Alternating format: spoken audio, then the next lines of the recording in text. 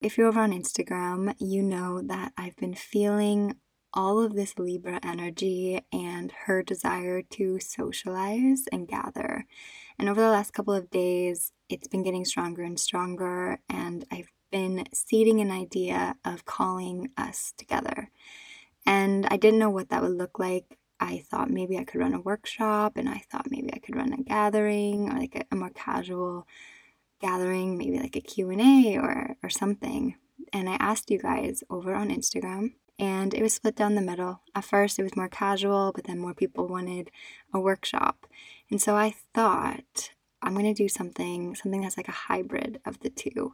Something that's casual but informative and healing. And so I sat with it and I asked my spirit, like, what would best serve? My affirmation, show me how I'm next meant to serve. And last night, the idea came to me. I was in the middle of a bloodline clearing. I was shaking off some of the more sacrificial beliefs that have run through the feminine lines, because that's another thing that comes up in Libra season. It's all about the feminine and the feminine lines and justice, bringing balance to where women were put down, where women were persecuted, the persecution wound, and where we were taught to be less than and to be silenced, and we take back our power. Libra allows us to balance those scales, to take back that power. And so I felt very guided to go in and clear my own bloodlines and my own ancestry, the feminine lines of sacrificial beliefs and martyrdom.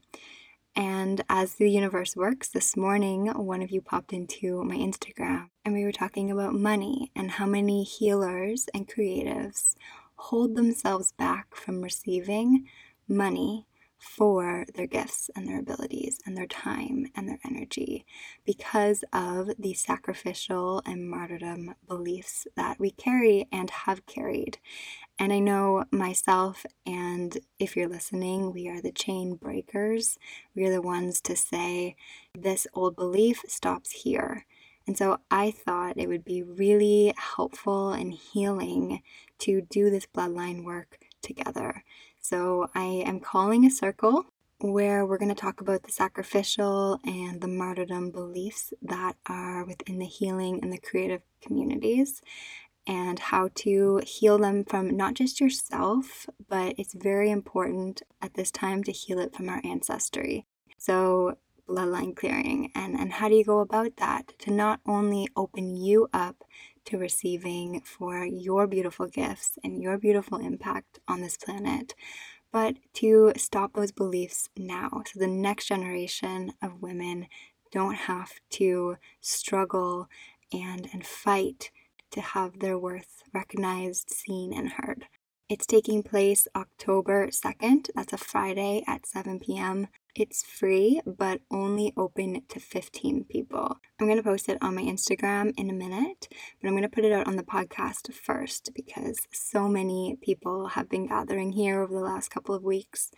And you guys are such an engaged audience. You're always sharing my podcast with people and leaving reviews. And so I just want to do something to say thank you.